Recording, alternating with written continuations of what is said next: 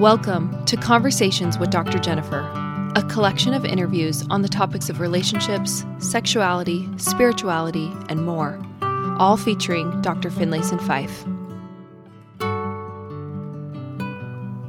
Hey everyone, I just wanted to let you know that we just launched 3 new mini courses.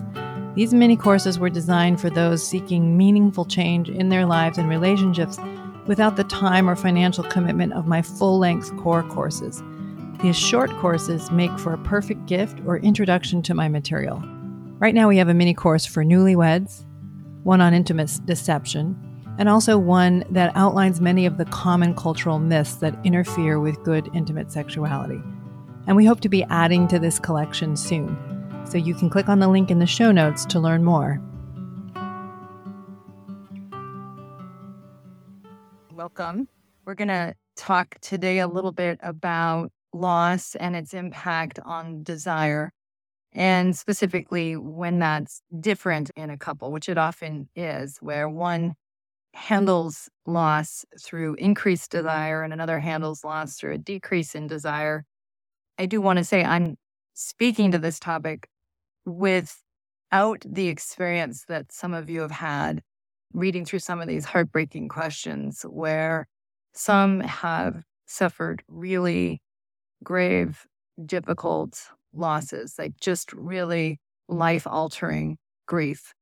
And so I'm speaking with just, some of my thoughts on this, but there is no right way to grieve and there are no easy answers. And I certainly know less about this through lived experience than some of you.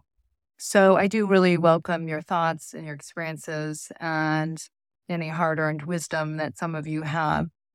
I mean, that said, it's also true that you can't really get through life without loss, and at a minimum, loss of what you had hoped or expected life to be, or at least some of the idealism about what life should bring you or offer you in response to your efforts. And so much of life, and I think even midlife crisis, is often a kind of reorienting to what one's expectations in life are. I'll jump in and just read a couple of the questions that you have posted in the group.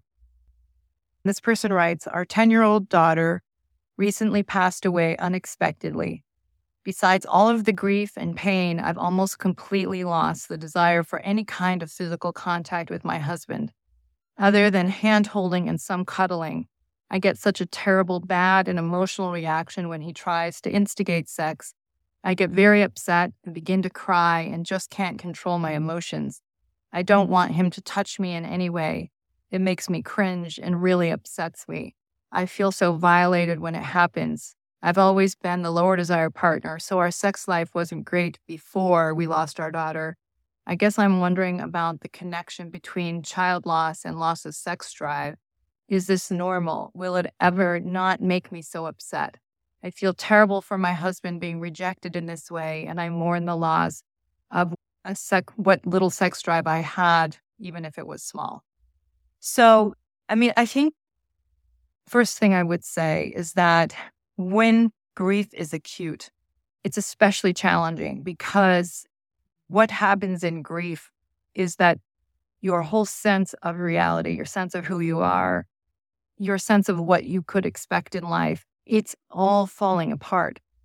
And there is a kind of disorganization that is very difficult and very painful and very difficult to even know what's up and down or who you are or what to expect of yourself. And in that acute trauma, acute disorganization, you may respond in ways that are very different than how you normally respond. You may respond in ways that are very different from how your spouse responds, and very different from how you may respond 4 years from now or a year from now. So just out of the gate, I think some level of just allowing yourself to fall apart and being compassionate towards yourself through that difficulty. and compassionate with your spouse that they may have a different way of handling the grief. Some people handle grief that to have sex feels almost like a betrayal. Like, why should I have joy or pleasure or allow myself some kind of happiness when I've lost my child or I've lost someone else dear to me or something painful and awful has happened? It can feel like it is incongruous. It's not acceptable. That joy would be like to diminish the loss or diminish the person that you love and have lost. And other people respond to that same grief by trying to seek a kind of connection or a claim to life. Some people actually, their sex drive goes up when they have become deeply aware of loss or have suffered a loss because it's trying to hang on to something or feel connected to a source of sustenance or pleasure. And so, again, people's responses may surprise them and may even disappoint them. But, to be kind to ourselves in that is certainly in order. I think when it obviously can be really difficult or challenging is when one is seeking solace in one form and another seeking solace in another way. And precisely at a time when you may feel you have very little to give or very little to really offer. And so I don't have easy answers for any of it because there's a certain amount of tolerance of just going through the difficulty and perhaps looking for, is there some way that I can, I think this person was saying that you love the cuddling and, is there some way that we can offer to each other the comfort that we're in need of or seeking? So, if the husband is able to offer the cuddling and the connection as a real honest offering to his wife who's suffering. And if you can, I know you're saying it feels, you have an emotional reaction. You don't have to do it, of course, but can I offer to him some comfort because I know what he's going through, because I know the pain we're in, and this offers him comfort. And so I choose to do it because I want to help us. I want us to find some solace in all of this. And, it's a very imperfect process. And again, I certainly don't want to be a voice of you should do any particular thing, but can we find a way to comfort each other and in a sense have somewhat low expectations of each other at the same time? I'm going to move on to another similar question, but this is kind of a little bit further down the road on some of this. This person says, as I think about my experience with great loss and look at my life over the decades since that loss, I think it is fair to say my desires have changed. And if I'm being honest, I think what I have lost is the desire to put in effort. I feel like I can find joy in the things that come easily, but those things that require work and effort have lost their appeal. How do you relearn and rededicate yourself to planning and effort after life has, after all your efforts and planning, robbed you of people and things that were paramount to your original hopes and dreams? Is it really ever possible to have new hopes and dreams that will motivate you in the same way that those lost ones did? Okay, so again, it's very hard for me to actually teach on this because I feel like these are not easy questions. They're very hard questions. It's one thing to say these ideas. It's another thing to find the courage to reclaim hope. Some people suffer much, much bigger losses than others do because life is unfair, because some are more fortunate than others. And I think when you have earnest hopes and desires and yet life doesn't give you what you wanted, that you have to metabolize loss, unfair loss, heartbreaking loss, right?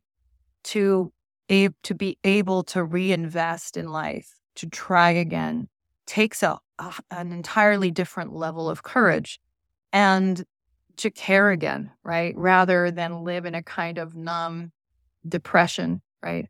Which is certainly an understandable response, certainly one that I imagine many people claim or choose. I remember listening to Esther Perel, whose parents met each other. They were both survivors of the Holocaust, and her parents met each other in the, I think, weeks following the end of the war. I think they were in one of those Northern European areas. I'm trying to remember which country her parents got married in. But she talked about that growing up in that history and those stories, that there were people who survived and there were people who thrived. That is, there were people who didn't die, is the way she says it, and there are people who chose to live again. And that this is a kind of a willingness to take a risk again, to embrace the hope, the desire, the investment to try in a deeply imperfect world, in a world in which evil is a real thing, disappointment is real, loss is real.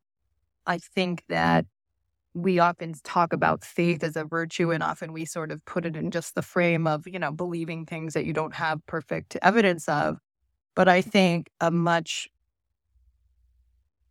broader and deeper understanding of faith is to care, to try, to take a risk in the face of uncertainty, in the face of potential loss, potential heartbreak, right? Many of us prefer to be behind that sort of guarded, self-protected cynicism or pessimism, or not even daring to try. And again, I have no simple judgments about it. It's just that it's to extend ourselves is our only chance at really trying to find and create beauty again. But so much of what it is to live life is to tolerate what little control we have often over the outcome. We only have control over how we handle it and who we are in the face of it. And some of us have to answer that question at a much more difficult level than others. So to this person's question, I think that what she or he is getting at is this question of, do I dare to live again? Do I dare to care again? Do I dare to actually try to invest in a possibility when I did before?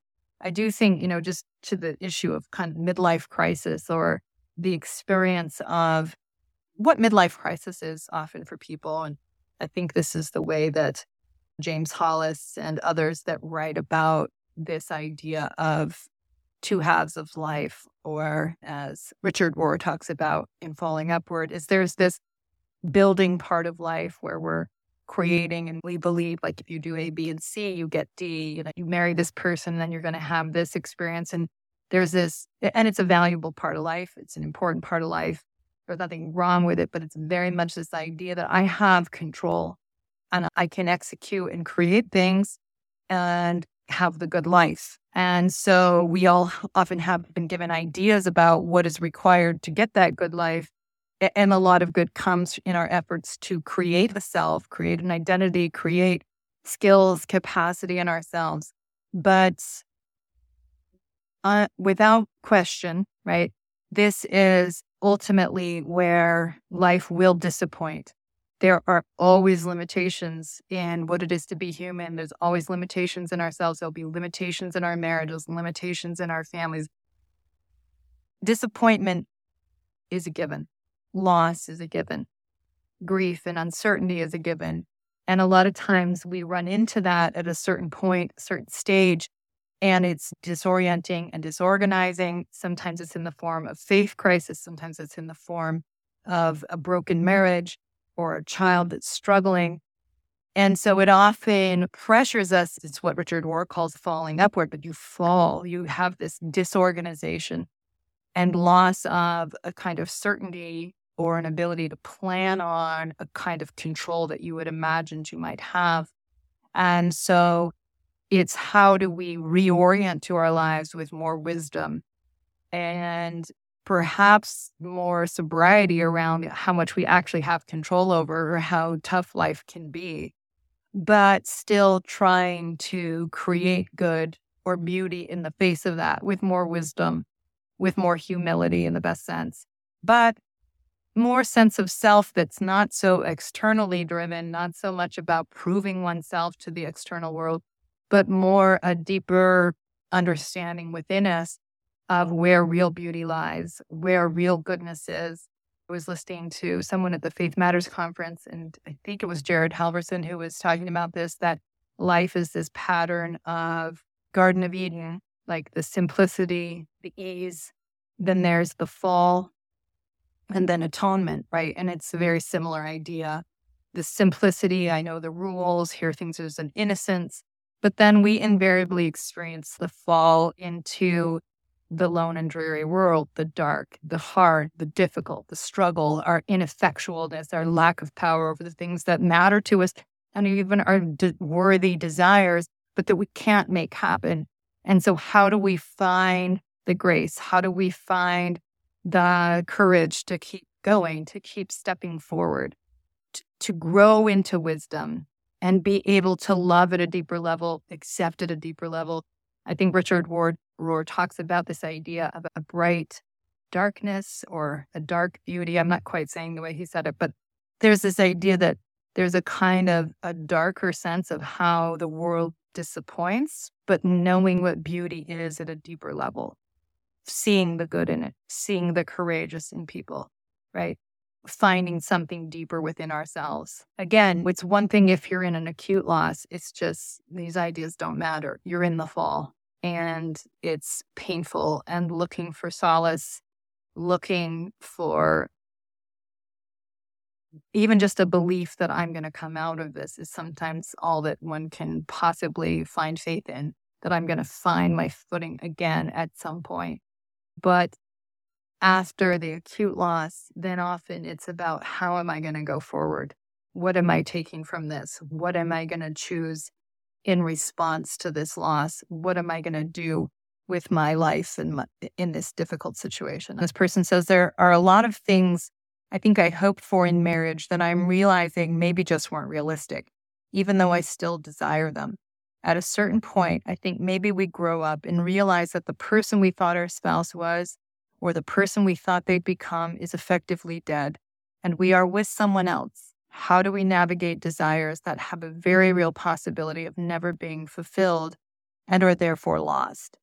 Right. So this is a hard thing about marriage. And I think especially true in a lot of the couples I work with, where one no longer believes in the church and the one spouse does. And often the couple on some level are both handling loss of how they thought their marriage would be, loss of what they thought they would create together. Even the disbelieving spouse is often dealing with a sense of loss and disorientation around what is my life really about and what are we about? And so in the face of that kind of loss, it's not easy. And I think it's very easy for people to live in a kind of resentment that life should have been different. You should have been different. Life should have been easier. The church should have been different. I should have had it another way. And there is nothing wrong with the fact that we're going to be disappointed and upset and have feelings about it. And that's completely normal and healthy, right? And it's okay to have that. But sometimes the way we handle it is rather than letting life wake us up through our experiences, letting life wake us up to the reality of a spouse who thinks differently, the reality of what it is to love someone who doesn't just reinforce the world as we wanted it, or the marriage as we wanted it, then it pushes us up against really fundamental questions about who am I going to be in the face of the world as it is, not as I think it should be, not as I wanted it to be. And so I can remember when my child was diagnosed with autism when he was about 2 years old. And my husband and I really went through a kind of disorganization of our expectations about what it was to be a parent, about who our child was, about what this meant, about all the uncertainty. We had no idea what it was going to mean about our lives, about his life. And I would cry in the middle of a grocery store. I'd cry in the middle of a school meeting. I mean, my own affect was dysregulated and unpredictable often for me. And so much of what was happening, especially in that first year, was just trying to step into a new identity, a new understanding of what it was going to mean to parent, a new understanding of what my future might be, or at least what it wasn't going to be. And, after some level of reorganization happened, right, I think then came the question on some level of who am I going to be in the face of this? Like, it's not what I chose. It's not what I would have wanted. I didn't even go into I didn't deserve it or I did deserve it. It was more that it is. It just is. And so how am I going to be in this? Because that's the part I can control. And sometimes it takes a period of time before we can move into that question. But I think that's a fundamental question. And so back to this question around a spouse that's disappointing. People are really up against a real choice, and it's often a choice they want to avoid. They'd rather avoid it through resentment or pressuring the person to be more the way that they wish they were. Be more like me. Things would be much better if you just be the way you should be, as opposed to who is this person I'm with and can I choose him? I have disappointment. I wanted something else. Can I know this person and choose them as they are? Can I love this person? Can I bring my best to this person, even though they disappoint me? Okay. Most of us don't think of marriage as that, but on some level, that's what a good marriage is. I mean, honestly, it's just like you stop resenting the person for being not every fantasy, hope, wish, desire that you once had. And I mean, some people have bigger gaps in this than others do. But can I love this person, care about them, bring my best here, or can I not? And I think that a lot of times we don't want to answer that question. We want to just pressure the other person or be a victim of our own choices of staying in the marriage, but not loving in it well, rather than standing up and really deciding one way or the other that I'm going to care about this person, value them, bring my best, even though I'm disappointed about some things or I wish they had been different. But I can choose this person and choose the good that's here, or I can't. And if you really can't, and you're going to punish them if you stay with them, right, then maybe it's better to let them go and to let them have a chance to be with someone who can choose them. How do you dance the line between giving yourself permission to grieve, a good question, versus wallow in being a victim? I mean, the grief feels clean. You're not sitting around in poor me. How did this happen to me? I didn't deserve it. It's not that. It's just, it's clean pain. I don't know how to say it. It's just gotta, you just know you're in pain. You know you're crying and you don't really want to be crying right now. Inconvenient. You're in the middle of a school meeting. So, but, it's just kind of flowing through you. It's coming up. And you're kind to yourself in just allowing the grief to happen. It's productive grief. The victim has a kind of superiority in it. It's got an entitlement in it. It's got a punitiveness in it. It's got the fantasy that, I should have had it better. Life should have given me different than this. I remember, again, this is just one loss, and some people have much bigger losses, but I remember a friend of mine saying,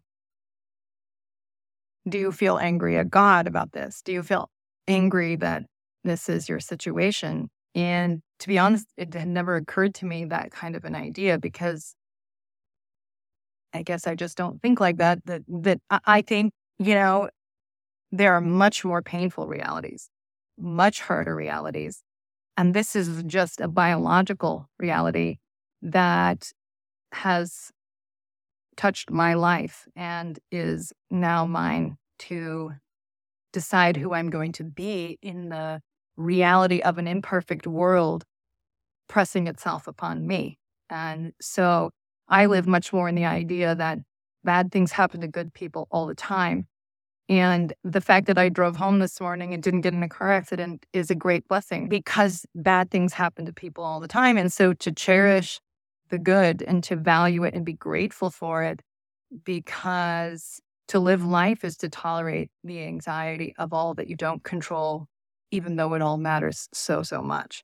So it's not in the idea that I am owed better, because I don't know where that world is. Expectations, should we have them or completely let them go before the matter of being let down?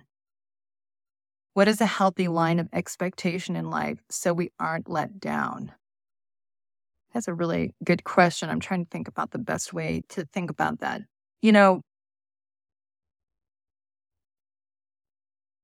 I think that you're going to get let down in life. There's really no getting around that. You're going to want things and then they aren't going to work out, or you're going to desire completely righteous desires, to use that phrase. There's nothing wrong with wanting it. And yet you can't control having it. So a lot of times what we struggle with is what we don't have control over. So it's easier sometimes for us to live in the entitlement of my husband should love me. But then it also means that when they do love you and they do good for you and they care about you, to just dismiss it as, well, you should do that. And I can see the 17 things you're not doing. And so we can use entitlement to get away from the ultimate risk of letting someone else affect our lives. That said, knowing that you only have control over you is not a small thing to say, because if you choose someone and they really choose not to love you, be honest with you, be fair to the marriage, bring their best, and you say, like, it's undermining my dignity to be here, or it is, again, it always comes back to what can I choose here? And to be awake to who the other person is, not out of an entitled place, but an awareness, and to say, is this where I can choose to be, or is it more than I can choose? Right? So is it undermining of my dignity to be here? I mean, sometimes life is somewhere in the middle of those two and harder to discern and harder to know. But I think it's better to push ourselves around rather than you should be these ways, rather to say you are this way. Rather than you should be different. Who is my spouse? Okay, is my spouse someone that lies to me? Is my spouse someone who tries to give me one picture but lives another picture? Rather than trying to coach them on who to be, start dealing with who they are, good and bad, right? Difficult and easy.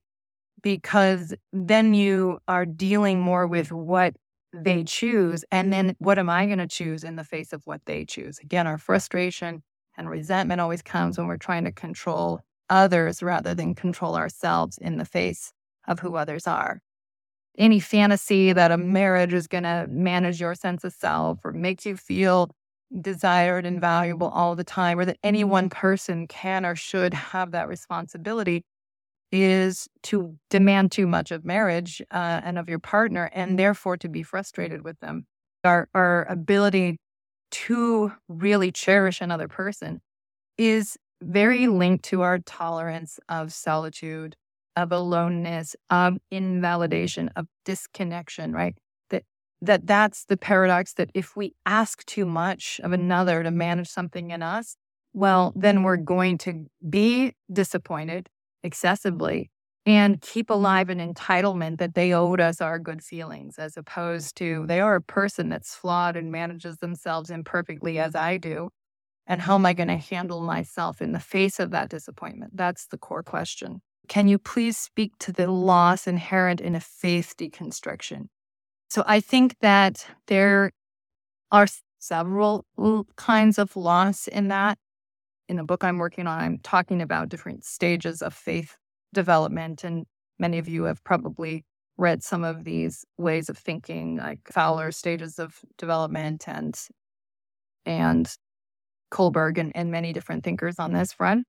Where we generally start is a very external worldview. Like, if I do X, Y, and Z, I will get these positive consequences. So We're very self-focused, and we're living in a way that we think if we behave, obey, comply, yield, we will get safety, we will get the goods, we will get the blessings. And that is a kind of transactional faith that we want. And it's the way we think when we're younger, because we can't really think in a broader way. We think from a much more egocentric frame of trying to keep ourselves safe and trying to feel a sense of control in a big and frightening world. And so to the degree that we're hearing messages at church or in our family that reinforce that idea, right, we will really take comfort in that. Now, there's nothing going wrong, actually. I mean, that's where we all have to start. And it doesn't matter what your faith tradition is or culture, you're going to learn the rules of that culture and on some level try to master it to basically win in it and to get control in it. But ultimately, you don't have control over other people. When we're in like what I call the second stage, we move out of that more just kind of egocentric, and where our minds are more enmeshed in other people's minds, and we're trying to keep other people happy with us because then they reflect back that we matter and we belong. So our goals are more around belonging. We're learning the rules of our faith, so on, so that we're seen as legitimate within that group, right? There's a strong sense of control that if you do the right things and do what the group believes, you're going to get the goods. Okay, well, that falls apart, and it often falls apart in marriage, because if your sense of self is residing in your spouse, where it usually is when you first get married, you can't feel free in the marriage because it's too burdened by your spouse's limitations and whether or not they approve of you and so on. So there is a falling apart of a kind of control, usually in some kind of faith crisis or transition, is that, wait, these rules aren't actually delivering on what I thought they would. I see couples who often go into a kind of faith shift, at least, when they're coming in around marital and sexuality issues and saying, I've done all the things, and why are we unhappy together? Why is there no passion? Why is there no connection? Or why is there so little? And so it's a kind of a fracture of a sense of control. And so people often feel like they're in a free fall on some level. Where is God in this? Is God real? Is goodness real? Should I just become cynical and angry at the false promises that I have internalized? Or is there a deeper wisdom to find here? And I think, again, this is the issue of faith, because it's easy in the face of the loss and the disappointment and the reality of a deeply imperfect and unfair world to stay hopeful, to stay charitable, to stay hopeful, faithful to the ultimate reality of good, even when you've been disappointed. And so what does it mean to create good in this world? What does it mean to take what I have learned and internalize what I believe is really true and live according to that? Okay. That disorganization is hard. And it can be especially hard if you're trying to talk to others about your experience of disbelief or disorganization, and you're being treated as if you are a threat or a problem or someone not interested in what is true and what is good. Now, some people, use that faith crisis to be quite punitive and destructive and so on. But many people are really trying to find some kindness and some friendship in honest questions and honest loss and honest uncertainty. And, what I think is ultimately loss is often a sense of people who understand you or don't feel afraid of you. And there's a loss of perhaps a God that you feel is got a handle on everything, right? Is going to keep you out of pain, keep you out of loss. The God I believed was, if you do all the right things, everything will go okay. I remember in high school, my friend who would drink sometimes and things like that was like, I just feel much safer walking next to you at night, because she knew that I was obedient. So she's like, nothing bad's going to happen to me if I'm just walking next to you. And I think for a lot of people who've gone through some real loss, despite living good, earnest lives can really feel disoriented by that, the ultimate or the experience of a kind of aloneness in the world. I've gone through that myself and feeling like, is God real? Is God there? Who is God? Right. But the more I live, the more clear it is to me that God and goodness is real. And evil is also real, right? That there are ways we can behave that create strength in ourselves, strength in our relationships, strength in one another, create a better world, and ways that we can behave that are indulgent and self-serving and create destruction in ourselves, in others, right? And so it's still pushing forward in the face of uncertainty to a deeper kind of knowing that's not so dependent on external reinforcement, as a kind of internalized understanding of what is true, of what is beautiful, of what is good, of what creates hope and strength in yourself and in others. This person says, my husband and I are in our 40s. The last few years have been really hard as all 4 of our parents have died. Our college daughter came out as transgender, and we've moved to a different state. Oh, it's a lot. We still have 3 kids living at home, and I feel like both of us are just trudging through life, trying to hold on. How do we best navigate this time of grief that will work out the best for my husband and I, as well as not ruining our children? Okay, I'm not sure in what way you think you may be ruining your children, but so first of all, I would say just have some real compassion on yourselves, because to lose all 4 parents, to have children who, as they're emerging into adulthood, whether that's that they're gay or transgender or something, or don't believe in the church, or or have issues you were not expecting them to have in life.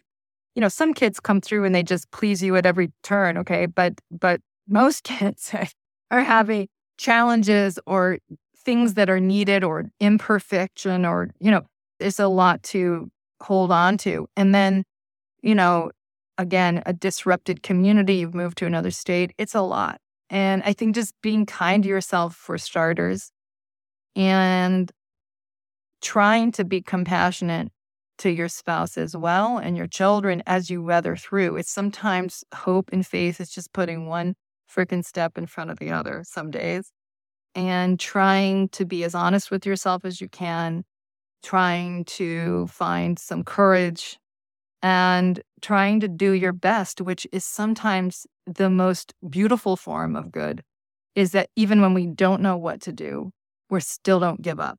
We still don't stop trying, and we still try to do what we feel is fair to ourselves and others. This person says, how can you have hope once you've moved past the idea of a transactional faith? It's been a struggle to understand faith being actions without it being transactional. Well, it's a great question. Let me see how I think about that. See, I don't think of it as, oh, I did this good thing, and now God is going to give me a reward. I think of it more in the way that Joseph Smith perhaps talked about it, that blessings are basically the result of living in line with true principles, right? So I think of it as that I have a testimony of the fact that when I do what I know is honest and courageous, and I'm sacrificing my own validation or how I might be seen for what is honest and fair, that as hard as that can be, that I know that is the right thing to do. I know that I will be more at peace with myself. I know that the world is better for me doing that, even if I can't measure how it's better, because it is the right way to live, right? It is right to be fair, to be honest. And it also is essential to me being at peace with myself.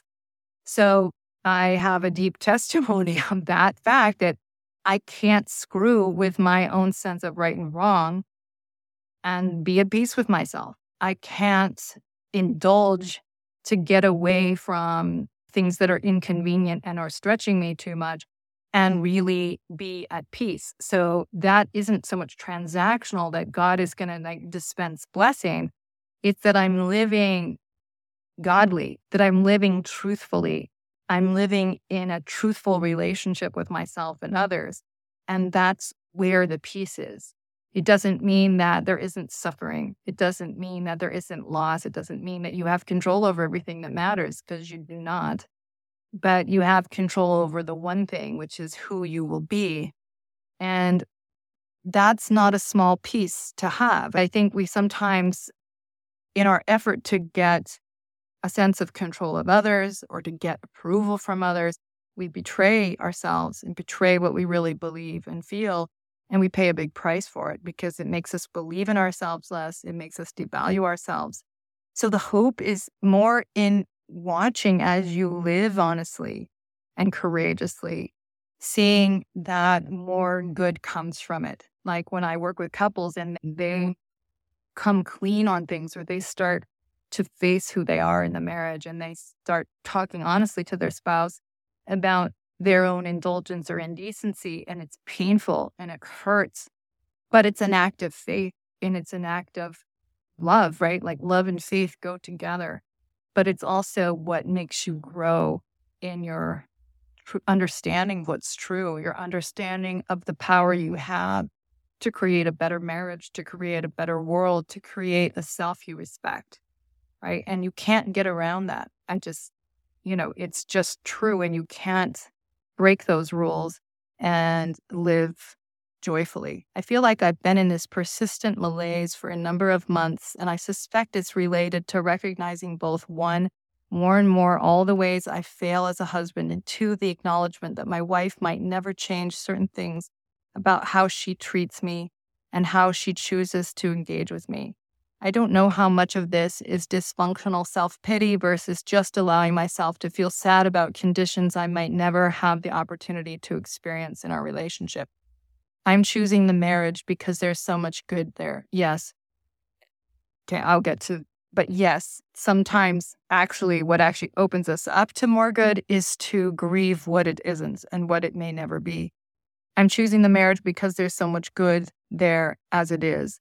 And I'm doing better at not putting the responsibility for my sadness and anxiety onto my wife. Good for you. Really, this is grown up endeavor. But it doesn't feel like I'm getting to a more hopeful place, a place of courage. How do I breach into the realm of courage? How might I manage to move out of the persistent malaise? That's a good question. I don't know if I know the answer to that.